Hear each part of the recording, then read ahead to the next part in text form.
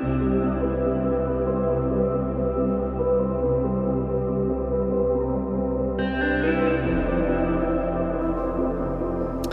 to the Squadcast. It's another great day. It may be raining outside, but it is sunny in my heart. We're here today with Sarah. Hey. And the sun is shining in her heart too. Yes. I hope the sun is shining in yours. We are in for a really great Squadcast today. We are going to be following on from the message yesterday, which was about hope. And we're going to unpack that a little more, and we pray that hope will rise in your heart, that there will be a spark of hope if there is no hope, and if there is lots of hope in your heart, we pray that that's multiplied too, so that you've got lots to give away.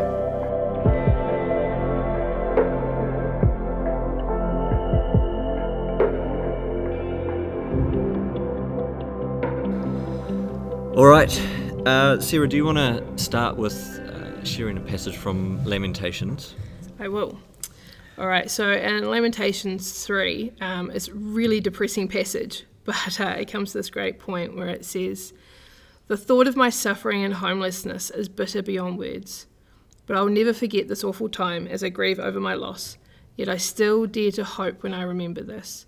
The faithful love of the Lord never ends, his mercies never cease. Great is his faithfulness, his mercies begin afresh each morning.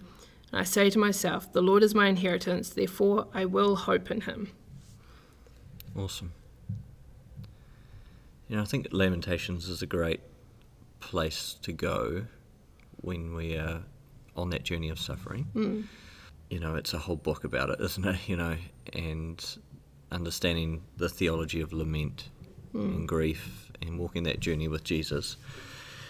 And like I said yesterday, we often don't have a good theology of suffering. That's right. Especially in Pentecostal, charismatic sort of churches where we're meant to be, people of faith. That's right. And the problem is when we connect faith with outcomes, and rather than seeing faith as the same word as faithfulness. Yeah. And it's the, that believing loyalty, this obedient trust that Yes. as we journey through the tough stuff of life, we have Jesus with us and his presence with us, and and so there's always hope. That's right. The suffering and hope are not mutually exclusive. And I think that was, from the passage yesterday, like suffering and hope, they go hand in hand. Yeah. Why is it that we're so set on trying to divorce the two? Yeah. And what did you think of the idea of the soil that suffering is in? Mm-hmm. It will either produce, I guess, cynicism or the opposite of hope, or it's going to produce hope, depending, I guess, on the way that we see the world with Jesus. What did you think of that as a concept?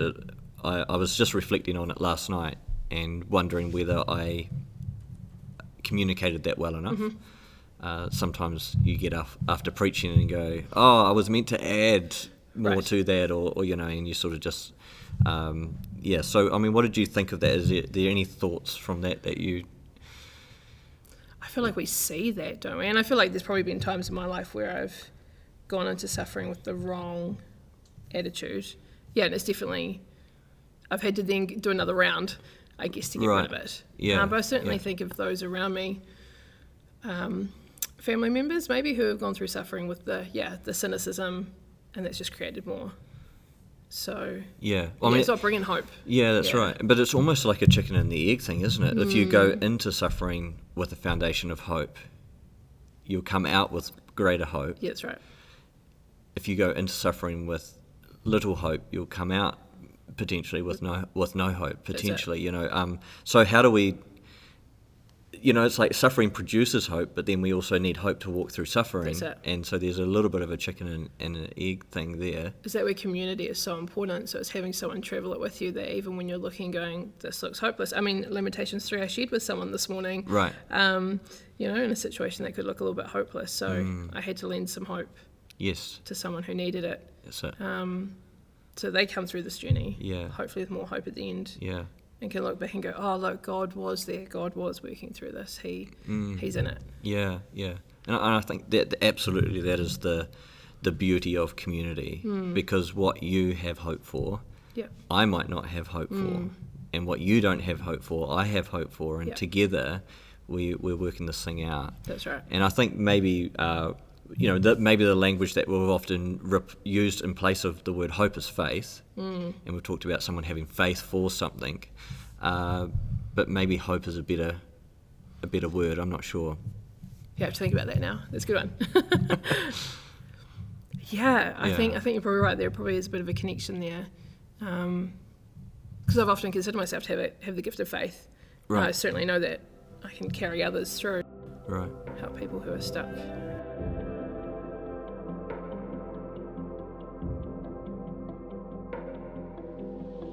So I talked yesterday about what works against hope is cynicism, and we've got some thoughts that we can unpack on that. And so it's actually something that I have been, I wrote a little bit about in the book that I'm taking years to write. But I was reflecting on the environment of the older brother from the prodigal son story, the parable. And so I'd written this, that at the root of cynicism is a lack of love, which is why the orphan-hearted older brother can easily and quickly create an environment of cynicism. The goal of the cynic is to create an environment where they are never to blame for relational breakdown or failures. The cynic often feels lonely, disenfranchised, and unheard. Unfortunately, this environment is of their own making. They have distanced themselves from friends, family, and community. And I think Jesus talks about, our hearts growing cold. And, we've been talking a lot about the critical journey as well, and obviously we're doing that at the moment at Awaken You. And I think that the cynical heart or the cold heart could be the result of someone coming up to that wall and not pushing through because the suffering is too hard to face, or for whatever reason, because we know that moving through the wall we have to have a good theology of suffering. That's right. And so someone coming to that wall and then retreating back and getting stuck at a stage 2 sort of environment where they're doubling down on their rightness, and so creating this idea of cynicism. Do you have any thoughts on that? Yeah, I think with the older brother, isn't it? He's looking at the younger brother who's coming home with no consequences, and he's having love lavished on him. And I think, if you've found yourself back at stage 2 and you're doubling down, that's what's going to look ridiculous to you, the brothers and sisters that God is pouring out grace upon. I think Kerry Newhoff as well, he talks, he's got a book called, I forget what it's called, but anyway, about being cynical. I didn't see it coming, but he talks about how for a lot of years he didn't think he had any baggage. Right. He's in ministry. He ends up, burning out and going, actually I have baggage. Right. I think as the older brother, it's easier to go, don't know what you're talking about, I haven't got baggage, I'm not the one that's run off and been an idiot. Yeah. So I think it's easy to not grieve and not deal with the stuff that you've picked up along the way. Totally. So you go back to stage 2 where it's safer. Maybe stage 3 you might double down on doing the doing. Yeah, and then become cynical at everyone else that's not doing amount of doing that you're doing. Yep. Yeah. Yep. Yeah, and I think that's, the heart of a cynic is self-righteousness, which is why I've brought it into this idea of saving the older brother, saving us from our cynicism and our self-righteousness. There's a quote from a guy called Paul Maxwell. It says, "The cynic places the highest premium on their own analysis of the world. It is a dull, stubborn fixation on something or someone. It is not a fit or fury, nor is it brash. It is slight and subtle. Rolled eyes, raised eyebrows, curled lips, and beneath it all, is a low-lit anxiety burning deep in the chest. The presumption of cynicism is not that it condescends from up there, but that it disapproves from nowhere. It scorns from a safe and comfortable nothingness, which is so empty and contentless that it cannot be retaliated against. And it's true. And I'm thinking, just as you were sharing that, I was just thinking about, I was sharing with someone this morning about when a past church I was in split, and but I remember, just the cynicism that was in those. The situation was, Christians who'd been in the church for multiple generations, and so they weren't getting the positions they thought they were entitled to. Right.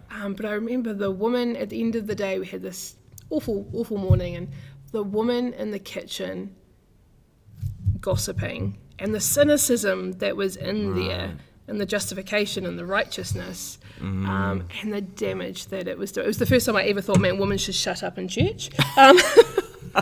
Perhaps just those women. It's contextual. But and just the damage that it did to a whole church. Right. That whole culture of cynicism. Yeah. Yeah. Yeah. So cynicism is the result of a host of bad experiences that have left the cynic feeling hopeless for the future. These experiences have created a fear of rejection and more disappointment. Cynics are cornered sufferers who have turned their shields into blunt swords. It is a refuge for cowards, a toxic spiritual state that so clouds our ability to see faint possibilities and hope amidst the glaring problems that we often wipe our hands of any engagement whatsoever. Yeah, so true. And weapons, we weaponize it. Yeah. Trying to armour around our own hearts, but at the same time, creating weapons to tear down others. Yeah. And it becomes so isolating. Yeah. And, and I think, that analogy that I brought out yesterday about Annette brought out originally in prayer, about the cold, icy heart. I mean, how prophetic was that? That cynicism is this cold, icy heart. That's right. And it's almost like people around them as well are hitting with the pickaxe, trying to break in to this cold and icy heart. But it's so disconnected and isolated from the community that it's in. I guess it's almost like deciding to be the judge of a community that you don't want to be a part of. It's this disconnection, but this judgment, pointing out what's wrong with a community that you're actually not caring for. So how do we love those that are in our community that might be cynical? Is there a point where you can get in, ambulance there was the fence at the top of the cliff instead of the ambulance at the bottom? How do we, protect ourselves from cynicism, but then also those in our community? I mean, that's a really good question, because I don't think all people that have lost hope have become cynics. It's true. And so, whilst the cynic needs hope, the hopeless might not be cynical. Yeah. And so, I think if we can continue to be hope dealers, we can provide hope to the hopeless. I think the cynic needs love. Yeah. They need to be exposed to the sun. The sun that's in all of us, Jesus. Yeah, and I guess it's a journey, isn't it, to be able to start trusting people again. And I guess we talk about, often when we talk about sort of emotional healing, we talk about echoes. I think for a lot of people who become cynical, it's as echoes of the past, where stuff has failed, where people have failed them, disappointments, like it is this built up, it's the baggage, but it's built up, and so they go into new relationships not trusting or expecting the worst. I guess loving them through that as well. Yeah, and seeing the worst in others. Yeah, I believe for me the most freeing thing that I've discovered in Jesus is believing the best in people. Yeah, that is just so freeing, and I feel for those that have become cynical. Yeah. As a leader, I love it when, I've had people who have been surprised when someone that they've thought was potentially worthless or were never going to sort their lives out, when that person starts smashing it and is succeeding, I love that they've just proved all the critics wrong. All of those that are cynical and said, oh, they'll never be anything. Yeah. And it's like, no, look, actually, here's someone who's got it and, God's transformed them. Let that be hope. Yeah, see the good. Yeah. Yeah, totally.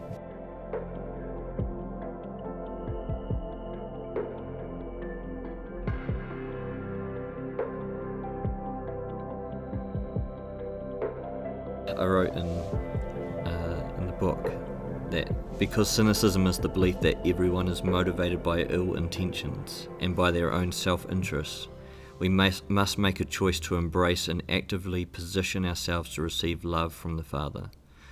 Just like all the symptoms of an orphan heart, it can only be loved out of us. So I think it is, love at the end of the day is the answer, and Paul talks about in Romans that, I guess the cynical might believe that God's love is only being poured in as a trickle. Yes. But Paul was saying, no, the love of God has been poured into us through the Holy Spirit. That's right. And, I think the only thing that is quenching that is our own hearts, and so, it's, God's love has been poured into us. And you think theologically, you shared on Abraham yesterday, God's like, he is, Abraham is righteous. Before Abraham had done any of the obedient stuff, he, before he had gone through the circumcision and all of that stuff, God was always like, he is righteous. Yeah. Because he had faith. That's right. Before any of the other stuff. And it's so like God with pouring love out. He loves us before we've done a scrap of anything. That's right. Yeah. And so, I often, because I realise that I could tend towards cynicism, because I'm quite like a rational thinker, so I need to sort of rationalise things. And I decided a number of years ago that my best position before God was to assume that I know nothing. And even in my approach to people as well, how do I, as a pastor, knowing often the best and the worst of people, you're exposed to this whole world of sitting with people in their worst times and their best times. And how do you continue to love someone and continue to believe the best in them? That there is actually hope of transformation for every single person. That's right.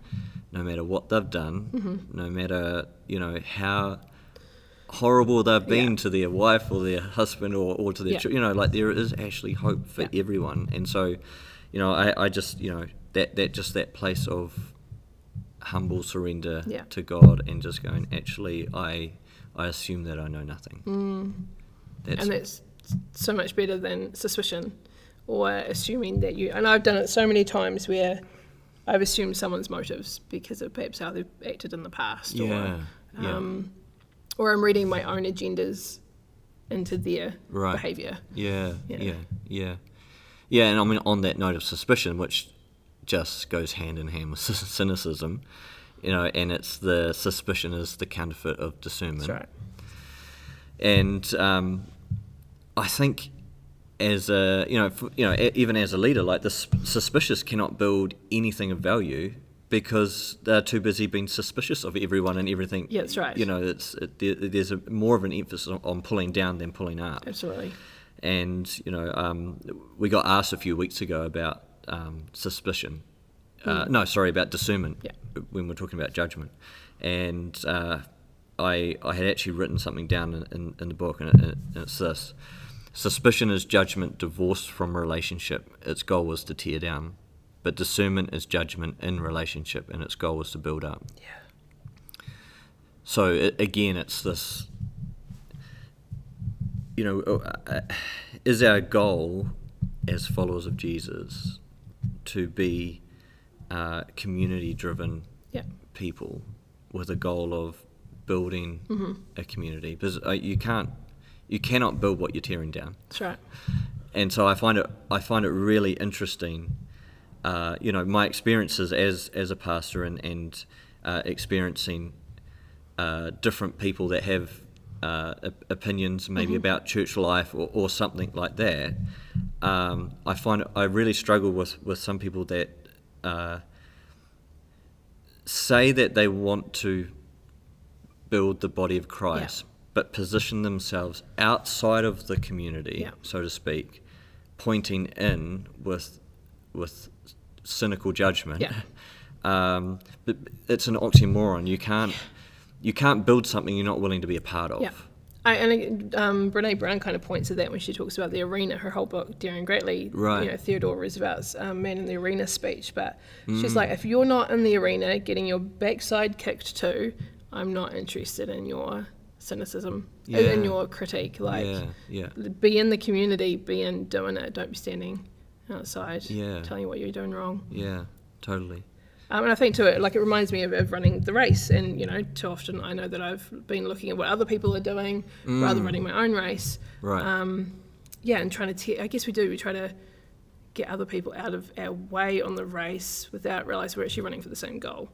Yeah. And I know, I train 2 mornings a week, and we've got this wonderful lady. She's must be in her 50s, and we'll be training, and she is cheering us all on. She's in there suffering with us too. Right. But she's like, "Come on, team!" And she'll be cheering on individuals, and I just think, man, she's so got it. Yeah. She's walked the journey that so many of us. She does triathlons and stuff now. She's amazing what she has achieved. But she's cheering on the team. She's dealing hope. She is dealing hope. That's right. You're suffering. You're at 25 minutes and you're suffering. And she is dealing hope. And so cool. And everyone picks up the game. Yeah. Yeah. Yeah. Yeah, it's interesting, because I don't know whether potentially someone, with that cynical heart, that they are probably trying in their mind to build something. Yeah. It's just not a kingdom way of building it. It's actually tearing down everything, not building anything. Yeah. And so we just can't build anything of value. That's right. And Kieran Newhoff says that the curious are never cynical and the cynical are never curious. Right. And, because cynicism is not the same as skepticism and asking questions. Yes. Maybe if we're feeling cynical, we need to start asking some questions of ourselves and others. Totally. Yeah. Yeah. I mean, I really like just that idea of, I read that quote from Chesterton on Sunday, that our Father is younger than we, we've grown old and cynical. That's right. But our Father is younger than we. He is enraptured with the infancy of, that childlikeness. And, I just really love that, and it's something that I have to continually remind myself of, because I can tend towards being cynical. Yeah. And so actually believing there is something greater, Right. And I think as well, looking at, what is going on in society as well, we can become so cynical about, what's going on in the world kind of thinking. Yeah. And instead of seeing our role as people who bring hope into a broken world, potentially we have established ourselves as judges of a broken world, and it's the same idea. It's the same parallel that we cannot bring hope into a broken world if we're coming from a position of judgment. Yeah. You've got the parable of the wheat and the tares, where the servants say to the master, "Do you want us to pull out the weeds?" And the master says, "No, let me deal with that at the end." And so there's this picture of us coexisting with the world. Yeah. And so we're supposed to coexist with the brokenness around us. And the reason why Jesus is telling this parable, I think anyway, is he's saying we're not good judges. No. You know, if you did that, there would be a lot of collateral. You know, if the master said, "Yeah, pull out the weeds," there'd be a lot of collateral damage. You know what I mean? Oh man, yes. Like there would be a whole lot of good things that are torn out at the same time as the weeds. Yeah. And I think, you know, if we could position ourselves as a church that say, you know, our role is to bring hope. Yeah. Jesus is the judge. I mean, James talks about this constantly, just about in every chapter. You know, we've just done that. Yeah, but what would that look like? I think this is a revelation that as the church, capital C church. Yeah. I hope we can get this revelation. Absolutely. Yeah. That's good. Great. Well, it's been good chatting. And I think this is our last Squadcast for the year, probably. Yeah, we'll be. So, to all of those listening, I hope you've enjoyed the Squadcast. And I think if there's anything that you would like us to talk about, let us know. Yeah. We'd love some feedback. You could even put 5 stars on the podcast. That'd be great. Or 1 star if you think it sucks. It doesn't bother me. Those cynical people. Yeah. Anyway, let me pray as we finish. Father, we thank you for your love that is being poured into us through your Holy Spirit. And we thank you that it is your love that displaces fear. And we know that cynicism, this opposite thing to, this opposite spirit to the spirit of hope that is within us as believers, we know that is rooted in fear. It's just fear with cool sunglasses on. We just pray right now for our church family, for those that call Awaken home, for those listening right now. Father, we thank you for your love that has been poured into our hearts. We thank you that right now in this moment it is displacing fear. It is bringing hope for the future. It's bringing hope to see the best in those around us. It's bringing hope for us to believe that there is a way through your kingdom, the way that you live, the way that you think, the way that you act, that could actually turn this broken world right side up. And we want to partner with that way, not with a way that stands outside pointing fingers in, but Father, we want to be those that are walking right in the midst of it, the wheat and the tares walking together. And we just pray that we could be people that love is just flowing in us and through us and to those around us, bringing hope to the hopeless and bringing love to those who are in fear. And we thank you, God, for all of this. In Jesus' name we pray. Amen.